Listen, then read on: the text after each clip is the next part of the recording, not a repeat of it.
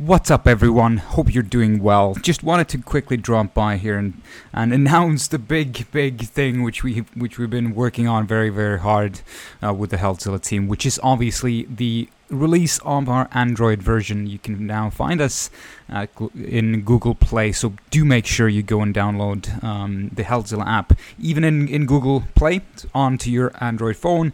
Try out the new Fingertips Stress Can and start building your healthy habits right now. We would obviously like to get your feedback on the app on Android as well. Do send it out to us, and that would be much appreciated. This week's episode is an awesome one, absolutely incredible discussion with an incredible guest as well. So hope you do enjoy this week's episode of Healthzilla Weekly. Here is Healthzilla Weekly number 19 with Michael Lint. 3, 2, 1. Welcome. This is Healthzilla Weekly episode number 19, coming out to you live from Singapore, cloudy Singapore, a bit cooler today, which makes it an excellent day for running and working out outside. Hopefully you are staying healthy and sane wherever you are in the world. In many countries, the lockdowns are starting to lift up, which is great from a mental health perspective for a lot of people. Do make sure you do stay safe in any case, because obviously the risk of the infection spreading as the lockdowns are lifting can be a bit higher. So do stay safe, respect others, wear a mask and all that to play it safe. This week we are going to dive in deep into the topic of how to really build your own superhuman through healthy habits, through heavy workouts, and through balancing out life in all of its aspects. It's going to be a very interesting discussion. This is especially close to my own heart as well, because that's sort of something that I've strived towards achieving for long times as well. And for that, we have a special guest today with us. His name is Michael Lint. Michael is a partner at Golden Gate Ventures, an investor, a philanthropist, keynote speaker, and he has built a successful startup with his friends, sold it, and set up his own venture fund back in a day, eventually moving to Singapore in 2013. And he is one of the one of the fittest persons I actually know. No questions asked. He's a very good endurance athlete and does triathlons and Ironman competitions, marathons, cycling races, you name it. He does it all. How are you, Mike? Welcome to the podcast. Hi. Thanks for having me, Nico. It's good to be here. Fabulous. Now, Michael, it would be great to get your own sort of background in terms of what drives you. How did you get into endurance sports, and where did you come from? Sure. So I'm Dutch born and raised, but heritage is from the Dutch Caribbean. So my parents born and raised in Aruba. But I spent a bigger part of my life in the Netherlands. Got into sports actually pretty early, mainly because I just following sports and like to stay fit. But to be honest, I was a bit of a chubby kid. So my dad was like, "You need to get fit." This was when I was, I think, 8 or 9, and so decided to start with martial arts. So in my earlier days, started with judo, and then moved on to karate, and that's how sport became a very important part of my life. Eventually, when because karate was a very big part of my youth, was part of the Dutch national squad. One of the difficult things was to combine, training sessions, international tournaments with school. So at some point, my dad did ask me to make a decision between finishing school and getting a proper job or staying into martial arts. Decided on the first. So I went to school. It also meant that I couldn't train as much as I'd like to. So I picked up running, and running is the one thing that has stuck with me for the last at least 20 years. That is it does sound very very familiar to myself as well. It's an awesome background into how you got into endurance training as well. Now, obviously, because you live a very sort of or other people like external people could say that you live a very busy life. You have or you're running a venture capitalist fund. You are you have a beautiful family. You live here in Singapore, and then you fit all that quite a lot amounts of training into your life as well. How I mean, how are you able to do that? What are some of your key tricks towards building this balance to your life? Yeah, I think for me, because life is so extremely busy, yeah, 2 kids, quite a demanding job, which, well, not now, but usually also includes a lot of travel, and the travel is globally, so different time zones. So for me, it's essential to stay fit, just to have sort of stay focused and have a sharp mind, but also Mm, feel fit when you go into meetings, need to make tough decisions, and work long hours. So that's something that is extremely important. So that's why I sacrifice other things to make sure that I'm able to stay fit. So the one thing I try to do is get up early in the morning, to do like a 1 or 2 hour training session. Is either getting on the bike with some friends, or doing some running, or hitting the pool and doing some laps or some core training. And it just feels that I'm like 10 steps ahead when I start my day like this. It feels I'm just sharper, I'm just more on the ball. It really makes it easier for me to focus throughout the day, and sort of keep up this way of living. It does mean that you have to sacrifice some other stuff. So when you get up at 4 or 5 in the morning, it's difficult to stay out late, at till 1 or 2 a.m. Because you have to get some sleeping hours as well. So it does mean sacrificing something on the social side. But I do feel that having sort of that anchor, in terms of endurance sports, it really helps me sort of deal with these long days, and then kind of deal with a demanding job. I fully agree with you, and there's some excellent points you raised there in terms of simply prioritizing what is important in your life as well. Is it to watch Netflix until midnight, or going out with friends to a bar, drinking something, and even though that might be fun, and there are obviously events and places for that type of activity as well, it is still not sustainable if you want to like really perform at a high level day in and day out, right? Yeah, yeah, exactly. And for me, it always feels about, it's always about what are the choices that you make during the day. And I think even these small choices would have an effect longer term. And I think the good part is, if you talk to a lot of endurance athletes, or people that are into endurance sports, and also have a demanding life, because a lot of people that do, for instance, a half Ironman or a full Ironman, are just people that have regular jobs, or just have demanding jobs. So they need to kind of manage that.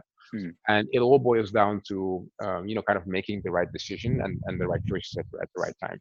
So yeah, which does mean that you cannot have it all within a day. So if exercise is important to you, make that conscious decision to spend time exercising, and say, I'll block this 1 or 2 hours specifically to do my exercise, as opposed to doing something else.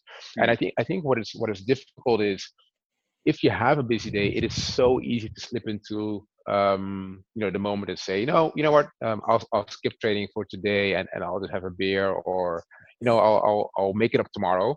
Um, I think I've learned, but also martial arts helped me with that, is you know that just kind of leads to it becoming sort of a sliding scale, because there's always, I can do this tomorrow, or I can do this another day. Whilst if you say, no, I'm going to stick with it and do it now, it gives you an even bigger achievement. For me, the best training days are whenever I say in the morning, like, oh, I'm too exhausted for this bike ride, and I totally kill it, and I feel exhausted. that's kind of the best accomplishment that you can have, because you kind of overwon sort of that lazy feeling that you don't want to get into an exercise today, and then you still eventually do it. So that always helps. And I think that's really a thing of getting your mindset right, and getting the mentality right.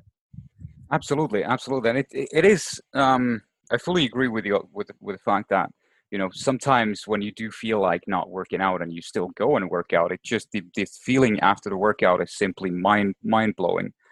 Because of the endorphins and that sense of accomplishment as well.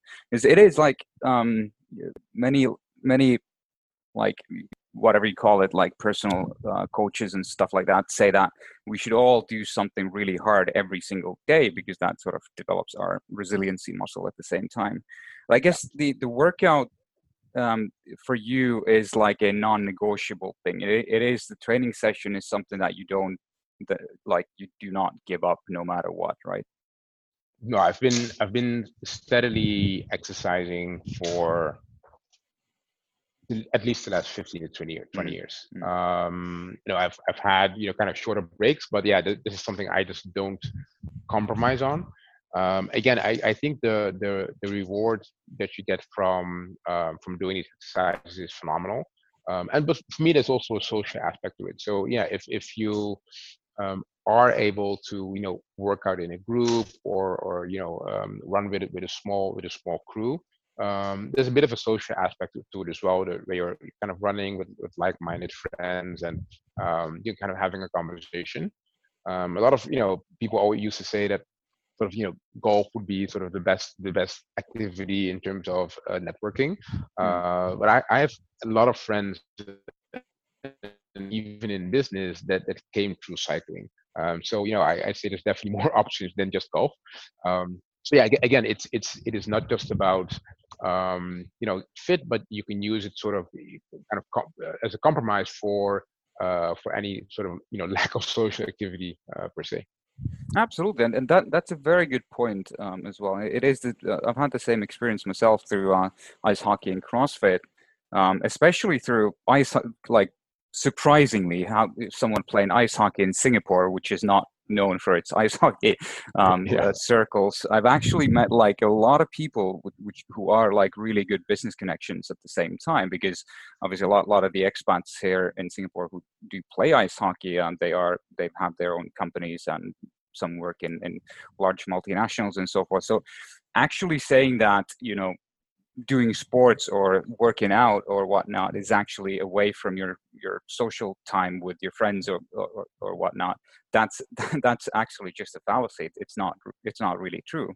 I guess you can go out and run by yourself, but if you really want to, then there are so many options out there, such as cycling in groups, or running in running clubs, or doing CrossFit with a group setting, or playing your favorite sport or whatnot. So that really cannot be the excuse of not training or not working out. And one good example is, I did this was like just before we went into lockdown, is I had a half Ironman in Oman in February, and we have a lot of business relationships in Oman as a firm. So I literally made it a combination where I had 2 days of work, where I just had back-to-back meetings, some good conversations. And then the funny part was that one of the people that I met was in the same Ironman as I. Oh, nice! Yeah. So it was great to have dinner, catch up, have a chat, do the Ironman together, and then at the end, we kind of use it as a mixture of sort of personal conversations and business conversations. But it's a great way for me again to connect on a different level with people, as opposed to just having a drink. Mm-hmm. Absolutely. Now, one of the interesting aspects you touched upon as well, which comes from your cycling groups and cycling crews who you've met and made all these business networks through cycling. So what I've sort of noticed is that a lot of high performing people do actually do some sort of endurance sport. Have you noticed the same, or is there a trend there? I think there's definitely been a trend. For me, it's been around just the positive impact. And one example would be my first half Ironman in Hawaii in 2017. So I had no idea what kind of half Ironman was about. I've been running for a long time, so I did do marathons. Marathon is feels a little bit more like an individual sport. I feel Yeah. that, for instance, the community within the Ironman is big, and it's really a community. When I arrived at Hawaii and got to the hotel where the event was held and the starting point was, it was just incredible that people that didn't know each other were having dinner together, conversations, giving each other tips.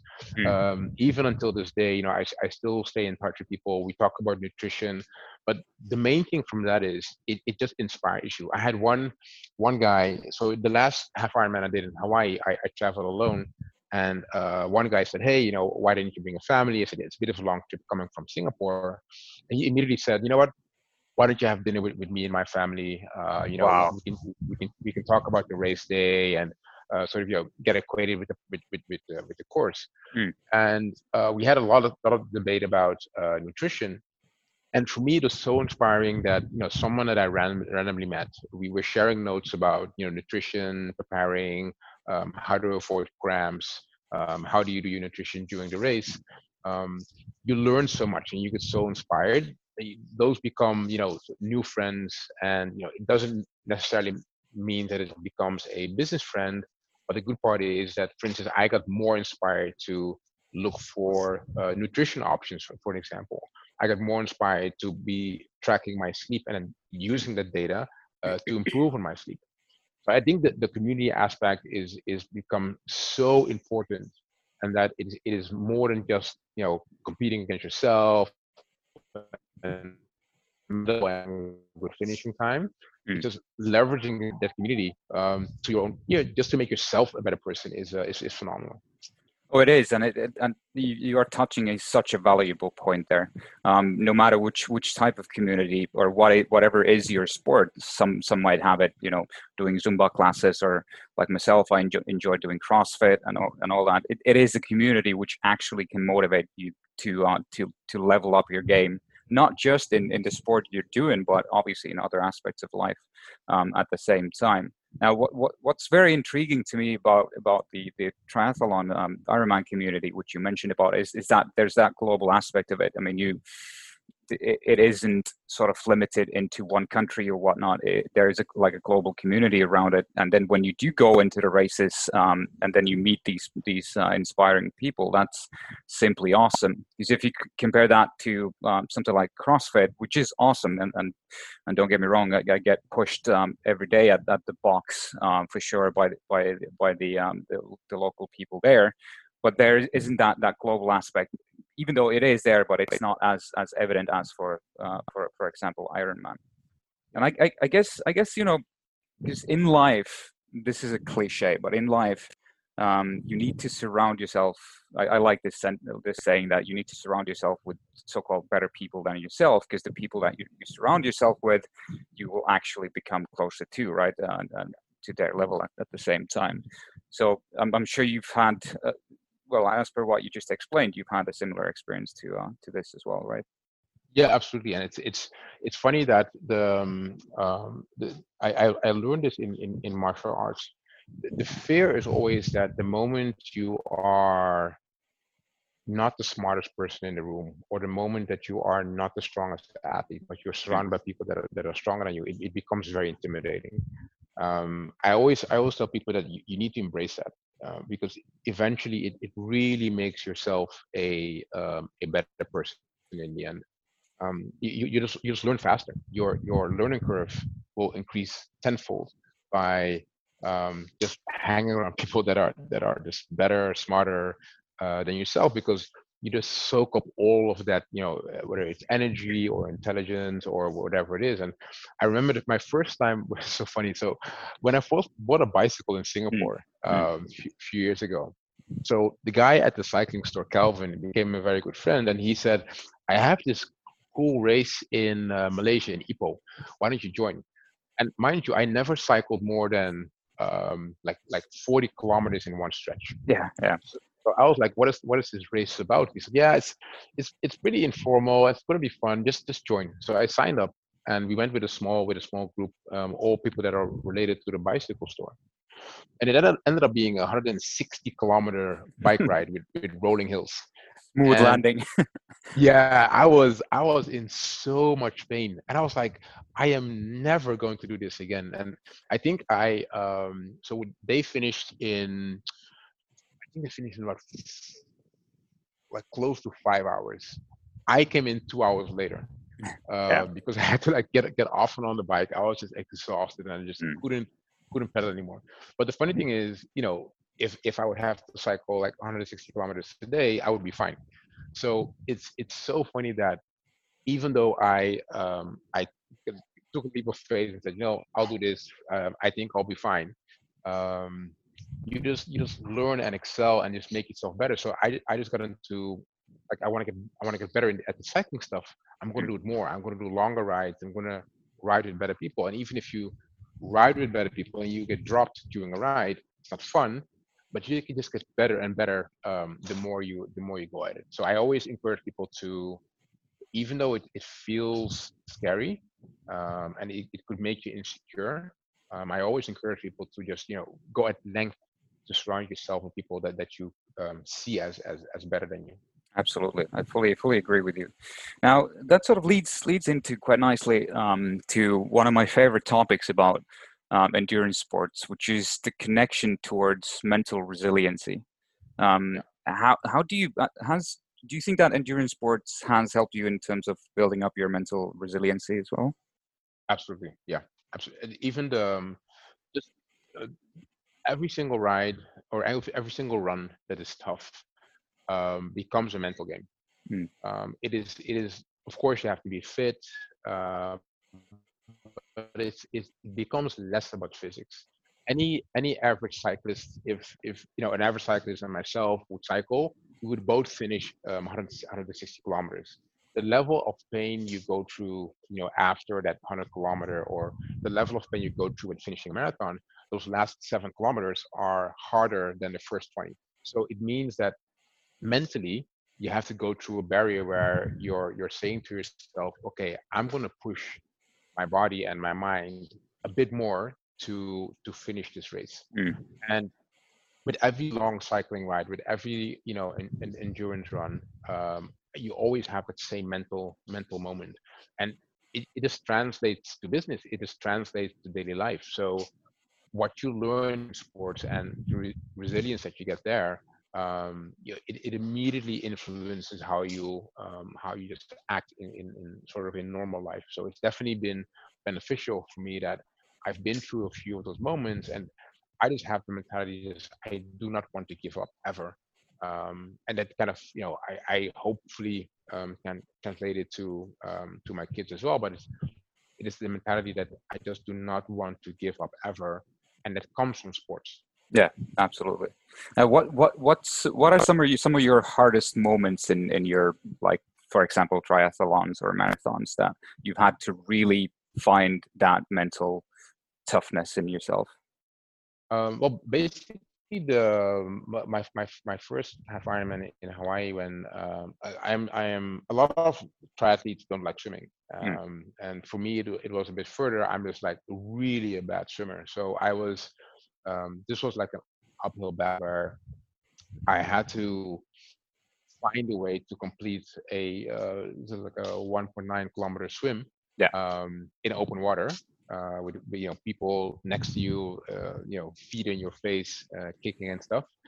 And I had to overcome that by just mentally saying, okay, Mike, you're confident, you can do this.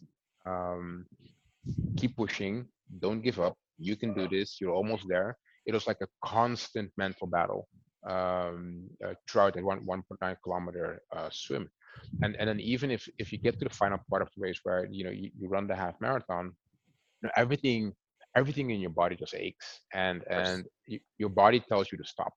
It tells you to stop. So the one thing I've learned to do is it's called, I get into my own zone, and I just literally go just very deep into myself and use that as a way to extremely focus on just getting to the end result. Yeah. I do it piece by piece. So, for instance, I take it for the last run, which is always the toughest one. I take it kilometer per kilometer. So whenever I'm exhausted, I just say to myself, "Okay, Mike, on to the next kilometer." And then you're at 16. Okay, you're at 16 now. On to the next kilometer. Then you'll be at 17. You're almost there. Okay, you're at 17 now. On to the next kilometer. And it really helps me sort of, bit by bit, get to the end. So this was one of the toughest one was for the first half I did in Hawaii was in terms of mental toughness was definitely one of the toughest ones. Absolutely. Now, and then when you do overcome that mental discussion with yourself and that physical pain, and then when you actually eventually get to the finish line, the rewards are quite massive, aren't they? The endorphin rush and the emotional reward is quite the rush is quite high, right? Yeah, the first thing you'll say to yourself is like, I can't believe that I did this, and I just can't Exactly. believe that I've been able to literally overcome everything, like the pain, the cramps, fighting with nutrition, so everything, and it is so much coming together in those few hours. Again, it's really a mental challenge. So finishing that it gives you that immediate energy boost right after. Yeah. But even longer term, you can always go back to like, I did this and I was able to complete it. So why couldn't I, pick up any other challenge or, it just gives you that confidence that you need. Absolutely. That sort of reminds me. I'm not. Have you read David Goggins' Can't Hurt Me? Oh no, I haven't read it. No. So David Goggins, I'm sure you know him. He's an ultra runner. Yes. Yes. So he talks about this cookie jar, which is exactly the same piece what you just mentioned, Michael. Which is simply that, okay, this accomplishment, this feat of running 50K or whatever it is, you can now put it into your cookie jar, and whenever you face a tough challenge in life, you can always look at that jar and say that I've done it again. I can do it this time around at the same time too. That's such a good analogy as well. Now I do remember, I'm obviously only taking baby steps in terms of endurance sports compared to yourself, but my sort of love to endurance sports was born in September 2018, so just under 2 years ago, when I ran the 50K MSIG Action Asia trail run here in Singapore. It was, and all of that, I had the whole plan that it's just going to be the practice run to the Singapore Marathon a few months later, and I had only done a 25K run previously, so that was the longest I had ever run in my life. And my ex-wife was like, "Are you crazy? You're gonna try to run 50?" After that, I was like, "Yeah, I'll just go ahead and try to do it." My mentality was that I'll just run, and if it doesn't work, then it doesn't work. So as long as I'll just take it as a practice run.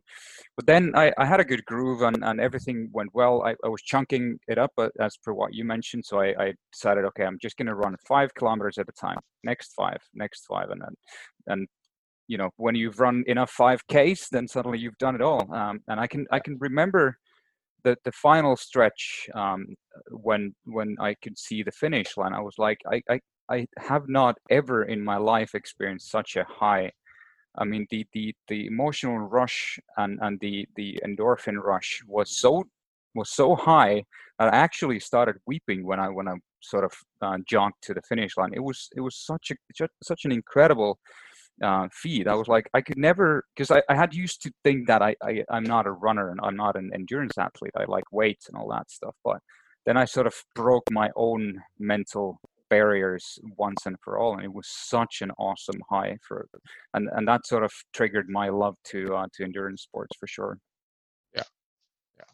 Yeah, I definitely recognize the weeping moments when you're close to the finish. Absolutely. Now, recently, Michael, you took this very interesting challenge. It was last weekend, wasn't it? This 4 miles every 4 hours for 48 hours. And you did this with your friends for a charity, and you guys were able to raise quite a large sum of money as well, which was an awesome feat to a good cause as well. 4 miles every 4 hours for 48 hours. That's 12 times 4 miles. How was it? That sounds really tough. Yeah, I was, then you have to imagine that I like running, Yeah. I'm used to running. I totally underestimated how tough the midnight runs were. Really? And so Okay.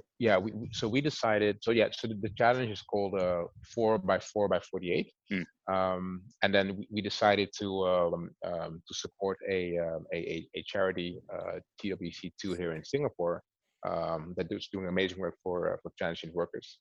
And so we ended up doing starting on a Friday evening at 8 p.m.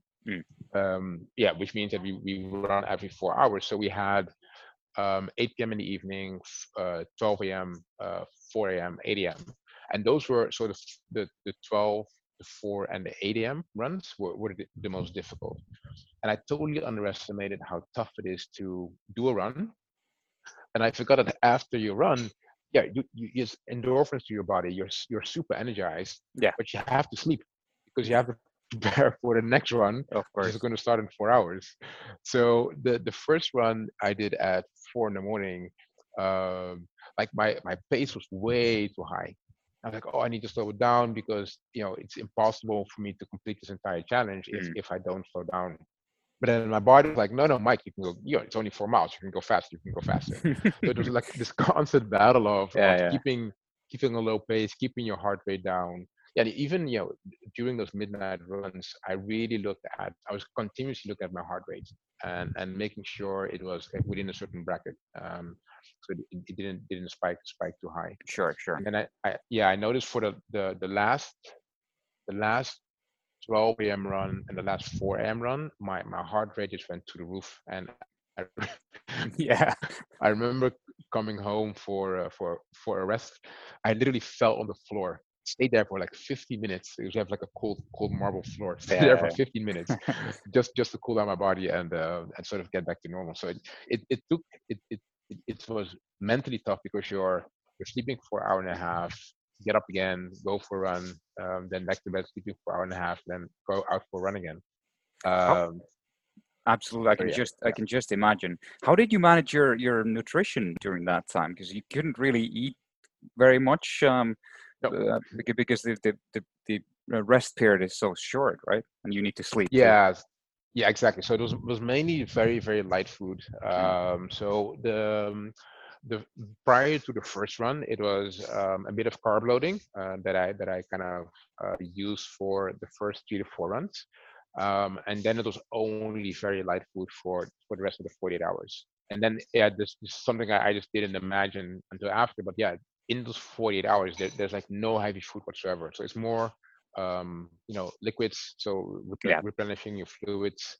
Had some light salads, had some salmon, like small pieces of boiled chicken.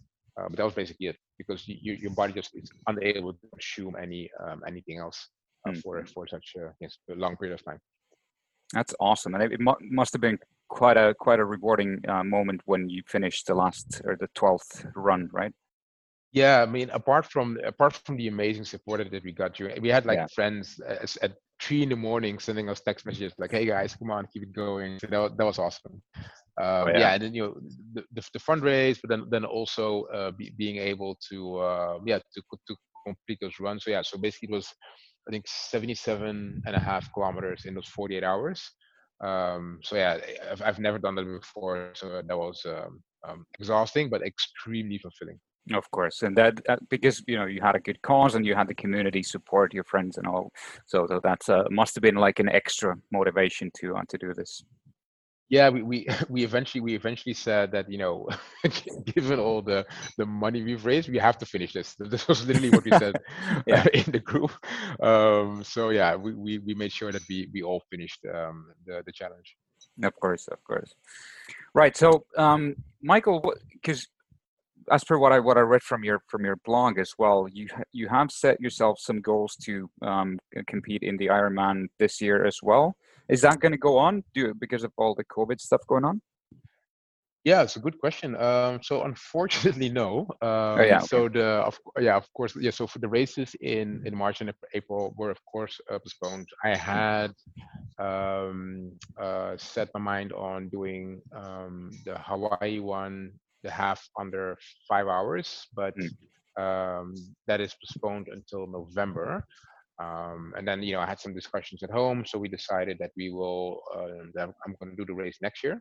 Okay. So I'm using this time to do a lot of training, so a lot of focus training. Spending a lot of time on the bike. Going to be more time on the pool in the pool this week. So Mm. it's all of it is more focus training now to get ready for next year. I'm assuming that I'm not going to do any races for the rest of the year. Okay. And how does your training regime look like currently? What types of hours do you train, like 6 times a week and so on? Yeah, so I do. So it's funny. I train more hours, but less intense. So what I do Okay. now is, for instance, I do like an hour and a half ride, then keep the pace relaxed and easy. So not go too fast, and then go for an easy run after. So it's Mm. more focus on endurance pace than anything else. I haven't done any super intense rides or intense runs apart from the run from last week. Sure.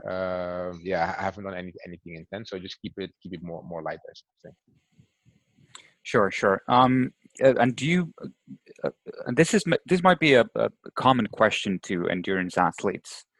How do you combine any weight training to your training regime? So good one. So I do some light weight training Mm. and some core training.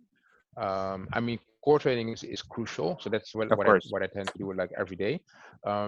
It's a good question about weight training. So I haven't added it to the schedule. There's kind of pros and cons Mm. to it. It's actually something I should look for further. Mm-mm. Okay.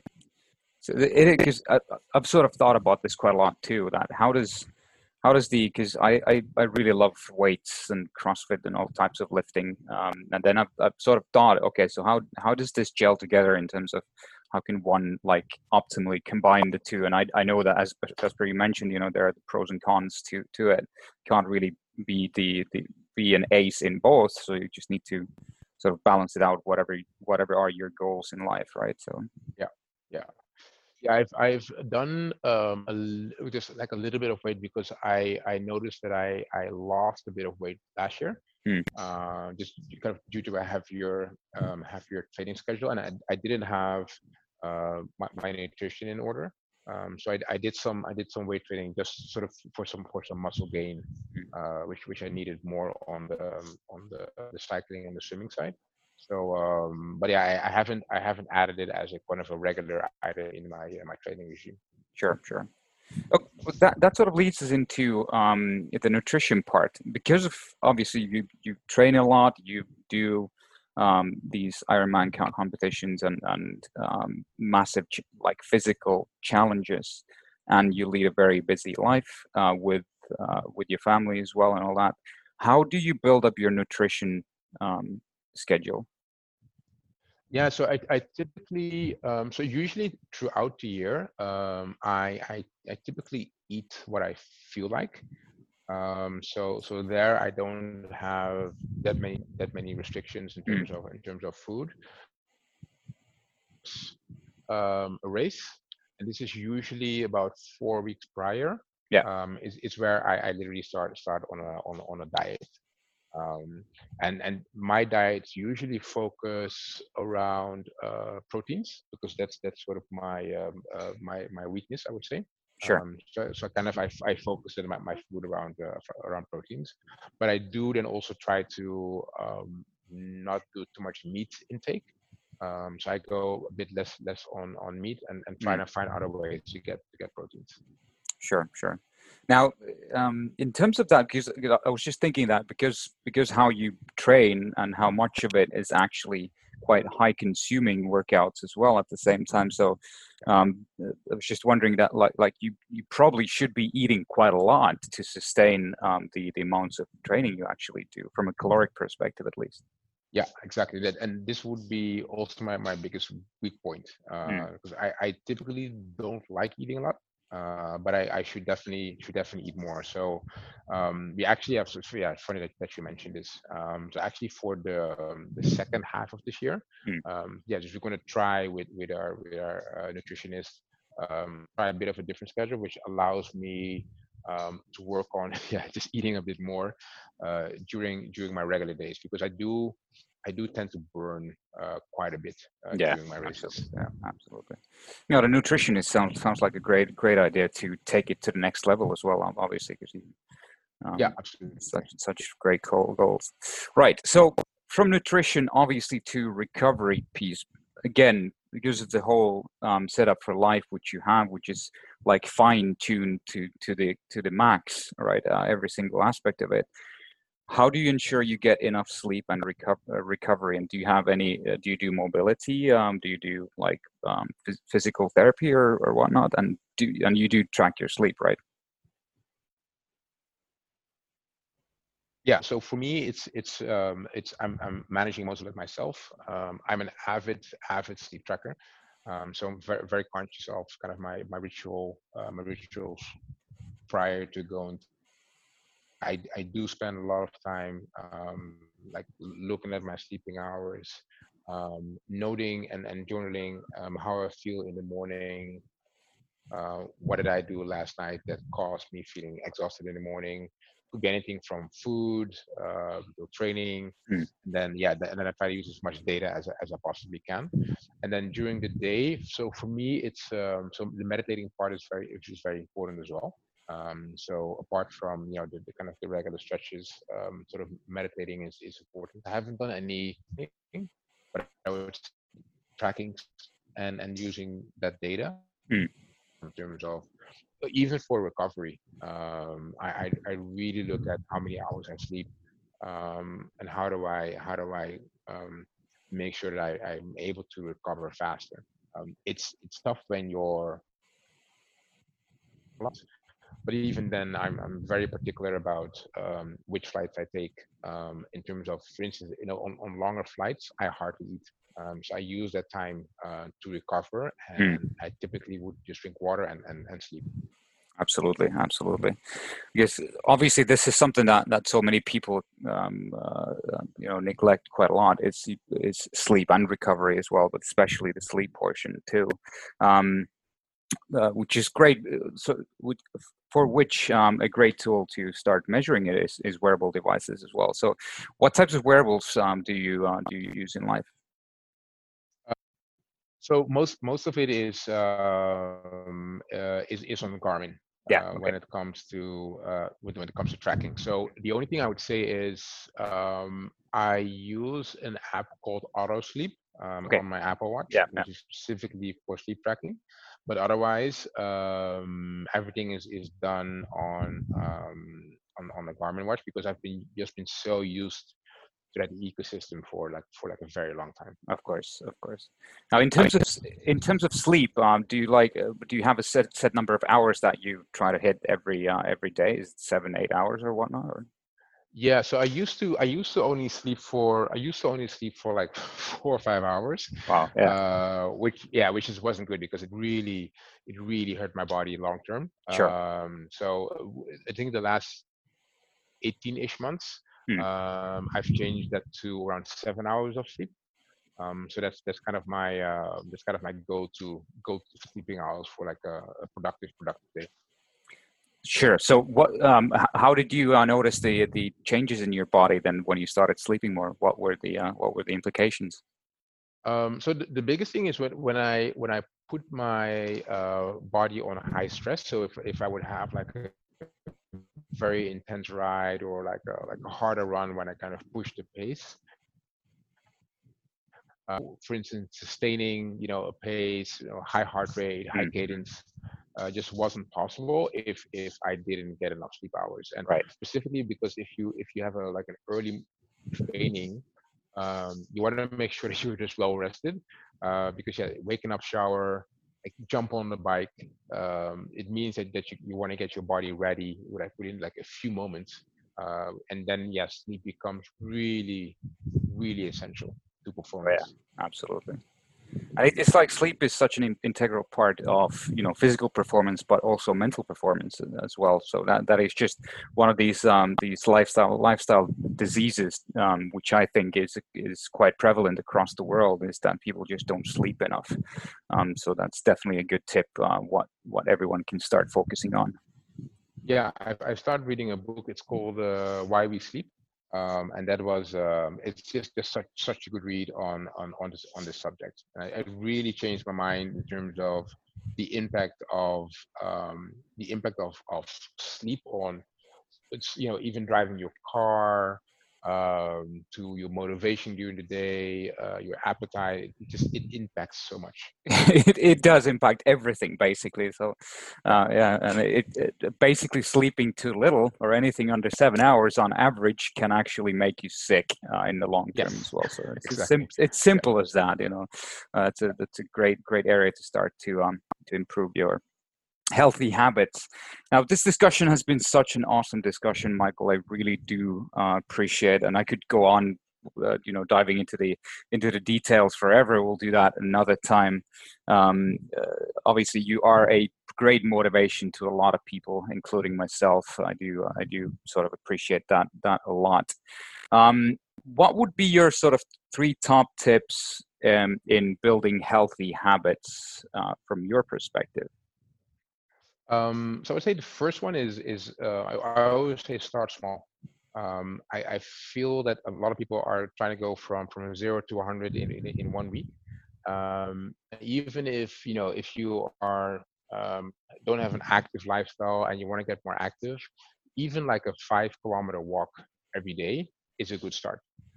So it doesn't have to be like a immediate, doesn't have to be like a run or like exert yourself. You can just start small. I think I would say that's one.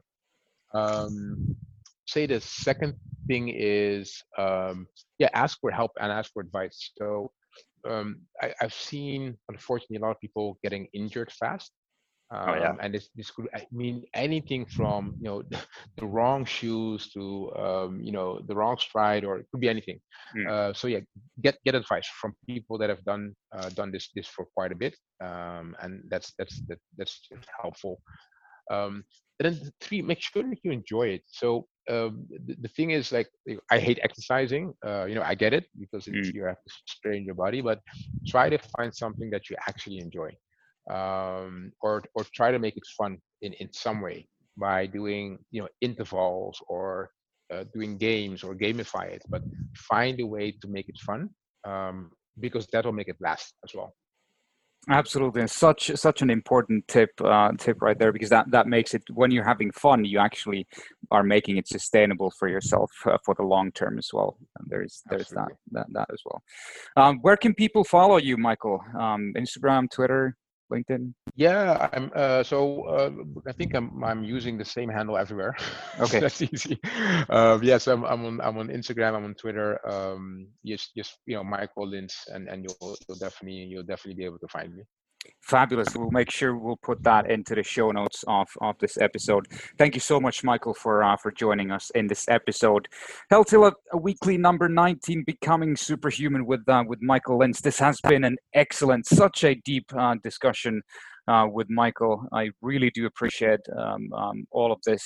I hope you have gained some value from this episode as well. Do make sure you go into the Apple App Store and Google Play now as well. Download Healthzilla and start measuring your stress score. Start building those healthy habits completely free today. Thank you so much for joining us. I'll speak to you next week.